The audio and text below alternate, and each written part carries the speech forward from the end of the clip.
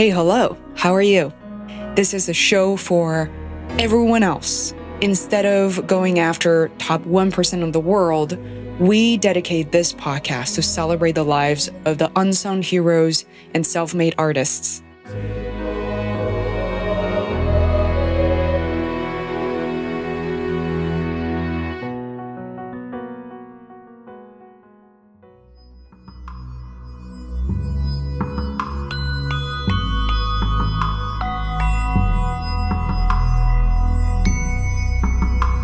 Hi there, you're listening to the Faye's World podcast. This is your host, Faye Wu. Today on the show, I'm joined by Terry Hanson-Mead, who is a San Francisco Bay Area native, a helicopter pilot, an angel investor, and a kick-ass female entrepreneur. Yeah, I mean, people probably at this point, they might not know that you're living in the heart of the Silicon Valley. And I love the TV show Silicon Valley. It makes me, it's so funny coming from the tech background. But tell me, how do you, in case you have seen a few episodes already, how true is that? I mean, what are some of the things we don't know about living in Silicon Valley? So what's funny is initially when I saw that, I so cringed and, because I'd see it on an airplane. And then finally, I think I don't know what it was. I got suckered into it. And whenever I fly, because we don't have a TV. So whenever we fly, I'll watch it. And oh my gosh, it is really sad and pathetic how much of that is true. And how I haven't watched it in a couple of months, but no, it's really sad. Living in Silicon Valley, you and I were talking before about how we live in a bubble here. And it's really easy to get caught up in living here and thinking that the rest of the world is like this. And I feel incredibly fortunate and privileged to have been born and raised here. I've never lived anywhere but the Bay Area. And my husband is also from the Bay Area. So I'm both glad to be here, and other times I try to make sure to take my kids out of this area to make sure that they realize that this is not the way the rest of the world operates or exists. There is such craziness here. So with the angel investing and seeing as many startups as I do and talking to as many VC people, we've lost a sense of reality in some cases. And me and my husband especially, really try to make sure that we stay grounded. But there are times that I can get really caught up in it. And then I have to take a step back and breathe and go, is this really what I want? Is this how I want to operate in the world? And so I'm constantly trying to find the right balance between the reality and the craziness of everything that's going on here. And I also have to ask the questions like, okay, if I'm questioning this, is it because I'm not one of the Bitcoin billionaires, and is it a cop-out? Or do I really want to be different in the world than some of the other people that I see? And one of the things I'm working on is, with a lot of people, is to create an alternate funding source or an alternate funding ecosystem for female founders and founders of color who don't have access to the same capital that your typical white bro has access to. And we can be so deluded into thinking that there's only one way of doing things. And at the same time, I'm fighting for something that's a little bit different to make it so that we're getting closer to leveling the playing field and creating these opportunities. But I do have to step back and say, okay, am I doing this because I'm copping out because I don't think I can get access to all of that capital? Or am I doing this because this is the right thing to do? So there's this constant mental negotiation that's happening, or this mental battle that's happening, to make sure that I'm taking advantage of what's here, but at the same time, I'm not getting so caught up into it to realize that it's just that we live in a crazy, crazy place. I mean, I love what you're transitioning into right now. And I have to say that when we think about and talk about that there's only one thing to do anything, it just simply is not true. We look at successive examples of Elon Musk and all the people we talked about at the beginning of the show versus, what you and I talked about on your show of making money as a podcaster, that how difficult it can be. So the moment I heard that, you need at least, 2-3 million downloads in order to make money, And I realized there must be another way. Otherwise, there's no, yes, people can do it for the passion of it, but maybe there's somewhere in between that people can make money, connections. And so since you start talking about the business side of what you do, and I'm very curious in learning more about angel investing and what you do for women and minorities, maybe in the U.S. or worldwide. Tell me a little bit more about what is that you do there. Yeah, and the consulting that I talked about funds my investing habit, as I'm now calling it, because I absolutely love it. So the angel investing, I started about 3 years ago. I was talking to a friend of mine. He happens to be a helicopter pilot, and I was saying to him, "Hey, I'm bored. I'm tired of being stuck in this really old and archaic life sciences technology space with Google and Twitter and Facebook and all of these startups around here. I'm like, there's got to be a way to really access some of this technology and bring life sciences, especially biotech and med device, into the 21st century." And so I started doing angel investing. And just like with the helicopter flying, I decided to do it and I just jumped right into it. I didn't do much research. I didn't look at any groups beyond Sandhill Angels. And I didn't take any classes. A lot of women generally want to learn as much as they can, research it before they go into it. We have our various different complexes about needing to be 110% qualified for anything that we do. And what's ironic is the things that I've jumped into without overthinking them have ended up being some of the best decisions and the happiest times of my life. So what I realized in investing through Sandhill Angels is I learned so much. Sandhill Angels is about 115 people. We're based here in the Silicon Valley, and about 15 of the members are women, so primarily men. A lot of older gentlemen who've been through semiconductor, and not a whole heck of a lot of diversity. And what I realized in my 2 years of being with Sandhill is that I really wanted to do well and do good in my investing.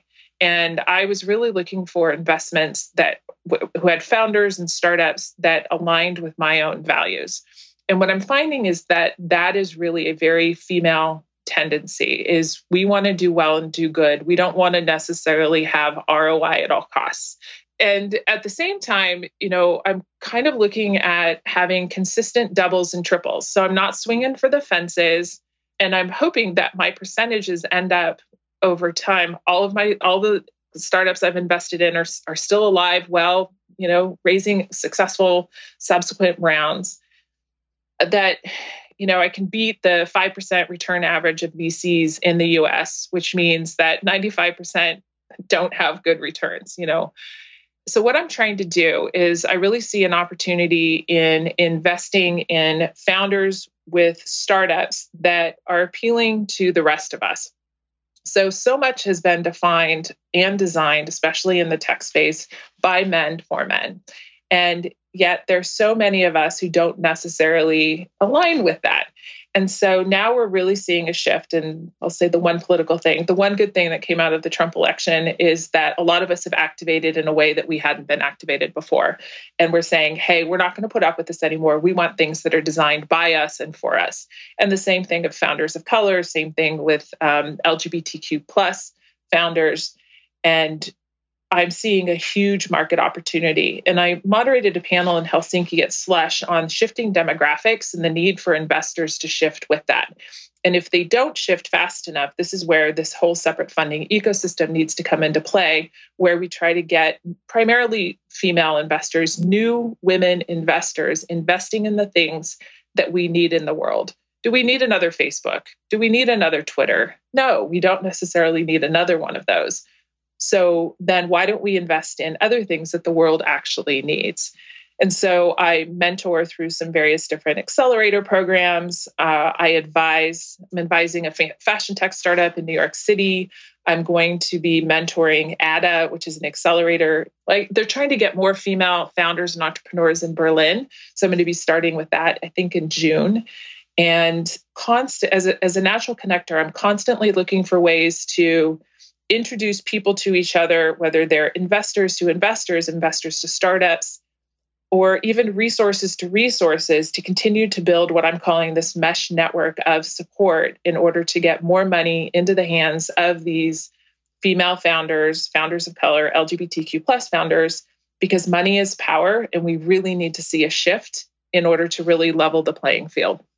So this is an area, angel investing is an area, or investing in general is the type of knowledge I'm lacking greatly, and something I've been teaching myself, as an adult.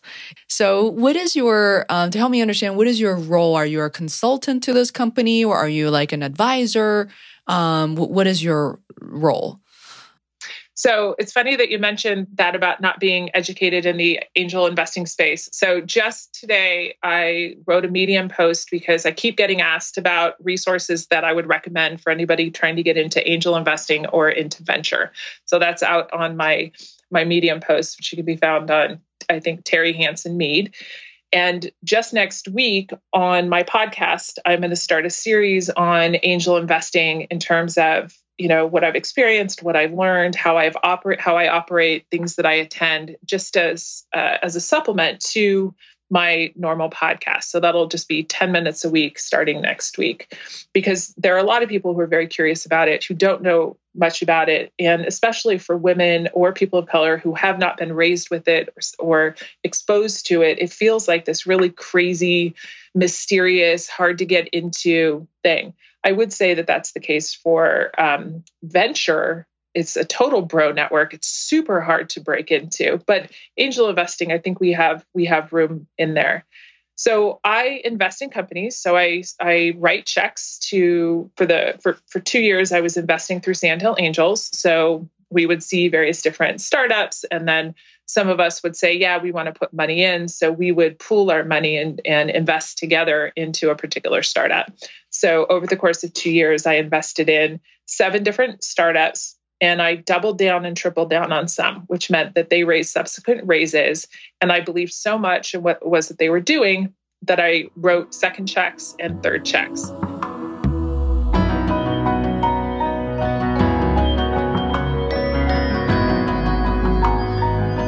Hi there, you're listening to the Feisworld podcast. This is your host, Fei Wu. Today on the show, I'm joined by Terry Hansen Mead, who is a San Francisco Bay Area native, a helicopter pilot, an angel investor, and a kick-ass female entrepreneur.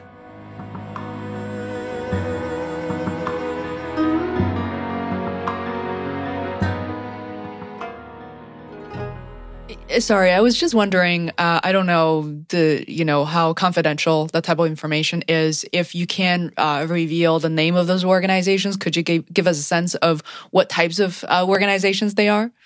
Oh, I would absolutely love to. I am actually really proud of the startups that I've invested in. The first one that I invested in is a company called My Health Teams. It's based in San Francisco, and they were raising their Series B and their Series C round. So it's a little bit later than what I normally invest in.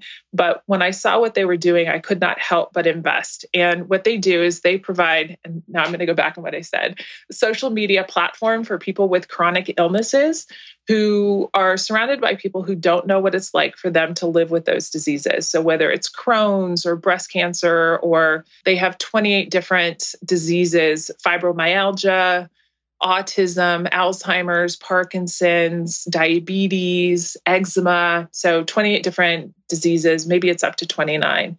And so what these people can do is share information in a safe place to get access to potentially information about drugs or homeopathic or clinical trials. So it really gives them a great resource so that they can take control of their lives and the diseases around it and feel less like victims of the situation or lost without resources. In this day and age, we have to become our own advocates with our healthcare. The second one I invested in was Sandstone Diagnostic, and it was early stage, and they have a home sperm count kit for couples who are trying to get pregnant. And it's a digital health solution, so it is a medical device, but it has a software component where you can track and trend your sperm count over time. And it gives suggestions like, don't wear tighty whities, don't go into hot tubs, try to lose some weight. And so what you can do is you can track activities and associate it with the change in your sperm count. So that one, I was like, this absolutely needs to happen in the world. Fertility issues are 50% male and 50% female. So this was giving, couples actually a tool so they wouldn't have to go into a lab, which is uncomfortable and awkward and expensive, and they could do this in the comfort of their own home. The next company I invested in was a company called Zoom. It's also based here in the Bay Area, and a female founder on this one. And it's on-demand and scheduled rides and care for kids ages 5 to 15. So 10 and a half years ago, the reason my husband had to stop working as a police officer is because we couldn't find a nanny. We couldn't find anybody to help us out when our kids were little. And so I just saw in Zoom, oh my God, I was like, if this had existed, my husband would have continued to work, because the thing that's great about this is you can schedule it in advance, or it can be a very last minute thing. They can take your kid to, let's say, a karate class or a gymnastics class, and they can actually wait there rather than, calling a Lyft or an Uber, which you don't want to do with your 6-year-old or your 7-year-old. Or if you need someone to stick around at your house for just a little bit longer until you get home, they provide this. And I was like, this is something the world needs. And that's a question that I always asked with my investments. Is this something that the world needs? Does the world need My Health Teams? Yes. Did it need Sandstone Diagnostics? Yes. Did it need Zoom? Yes. One of my favorites too, it's Tomboy X. And I don't know if you've heard of it, but it started out as undergarments for women who didn't want to be shopping in the men's department for things. So it was a primary lesbian market initially. A lesbian couple out of Seattle started this, and it has really a much broader appeal. I mean, my daughter's been wearing the boy briefs for a couple years because they're incredibly comfortable, they're stylish, and they now have swimwear, they now have loungewear, bras, they have all sorts of things, and it's incredibly comfortable. So if you don't want to shop in Victoria's Secret, it's garments that are made for every body. I like investing in companies where the founders had a lived experience. And so they were creating something from their own experience. And I think it makes it much easier to build those kinds of companies when you can directly relate to whatever it is, whoever your end consumer is going to be. I invested in a tactical haptics company, and the reason why I invested in that, because it seems a little bit odd. I did go through a little bit of a VR kick at one point, but I saw it because it's a haptic feedback controller for VR, but where I see great potential is in surgical training. So really from an educational perspective. So it ties into my desire to invest in companies that help have something that help improve people's lives. As a woman, or as someone, doesn't matter, men or women, who want to invest in these companies or to do what you do, what are some of the suggestions you have for them, such as, you should have X amount of dollars in saving, and to be able to safely invest in, X percentage of that. So I think people ask these questions all the time. I'm sure in your mini episodes coming up for your show, those 10-minute episodes, you'll go into a lot of the details, which I encourage my listeners to check it out. But for now, while they're listening to this, what are some of kind of high-level advice that you would have for that? Okay. So first of all, if you want to invest as an angel investor, you generally need to be an accredited investor. And if you Google accredited investor, you'll be able to see there's specific rules around it. It has to do with whether you're married or single. It's either based on your income or your assets, including or excluding your house. And so you have to meet a certain threshold. What was interesting is a couple of years ago, Obama passed, I think it was called the Jobs Act, which made it so that non-accredited investors could invest up to, and I'm not going to say, it was like maybe up to $100,000 or a certain percentage of something in startups. And there are platforms like Seed Invest out of New York City enable non-accredited investors to be able to invest.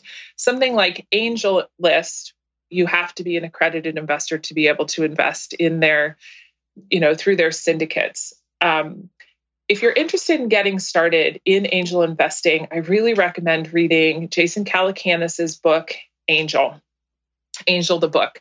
And what you can do actually, Faye, is I literally just wrote this post today on Medium, is you can just include the link, because I include that book, Venture Deals by Brad Feld. There are a bunch of podcasts that I recommend listening to just to get familiar with terminology and understand. But I think Jason talks about in his book, Angel, I think he talks about allocating a certain amount, setting aside, because startups, it's a really high risk asset class. And for the most part, you kind of have to assume that you're writing a check and you just never expect to get it back. You hope that you get it back, but you have to know, you have to be comfortable with potentially never seeing that money again. So when I started angel investing, I allocated a certain amount. I figured I was going to do it for 2 years. I was calling it my real life PhD. I invested twice that amount. I've now set a new limit, and I'm doing what's called an evergreen fund, where I'm only going to invest up until that amount. And then when I have exits, then I will take that money and then I will reinvest that. And that way I can preserve the rest of my portfolio and not continue to erode into my kids' college funds as I find interesting startups to invest in. So that's going to take a little bit of discipline on my part. But Angel the book is probably a great place to start. Jason and I disagree on a couple of things in terms of the types of investments, and our value systems are a little bit different, but really, really great information in that book. And I would start with that book. And there's the 20-Minute VC is a great podcast that Harry Stebbings does. I would listen to it religiously for at least a year and a half until I realized he didn't have enough women on that. And I pushed back and I was like, come on, get some more women on here. And he said he tried. So I only listened to the episodes with women on there. And that's a really great one. If you're an accredited investor, I would look into AngelList, into potentially investing through the syndicates, because you can do small dollar amounts you can do $2,000, you can do $5,000. And you don't have to write $50,000 or $100,000 checks. I think there's a misunderstanding in thinking that to be an angel investor, you have to write $100,000 checks. My average check size is $10,000 to $15,000. So, and in some cases, I've doubled and tripled down. So my investments in some companies are more than $10,000 or $15,000, but not huge amount. And you asked about the percentage. That's really going to have to do with what your portfolio composition is, what your risk tolerance is, and you have to decide what that is.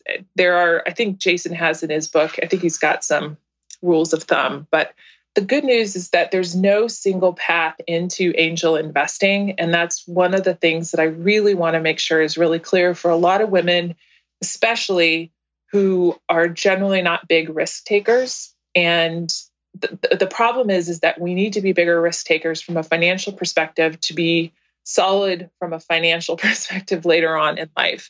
We need to take more of those risks that men have traditionally taken. Sally Krawcheck talks about this on a lot of the stuff that she talks about. And I really do agree with her that we need to set aside some part of our asset class into higher risk assets, invest intelligently so we can have the potential for bigger outcomes. Because simply putting stuff into a mutual fund or putting stuff into a bank account is not going to grow our wealth.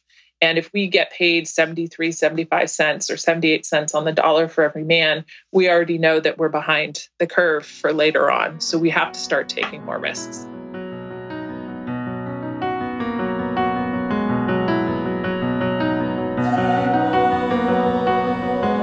Hi there, it's me again.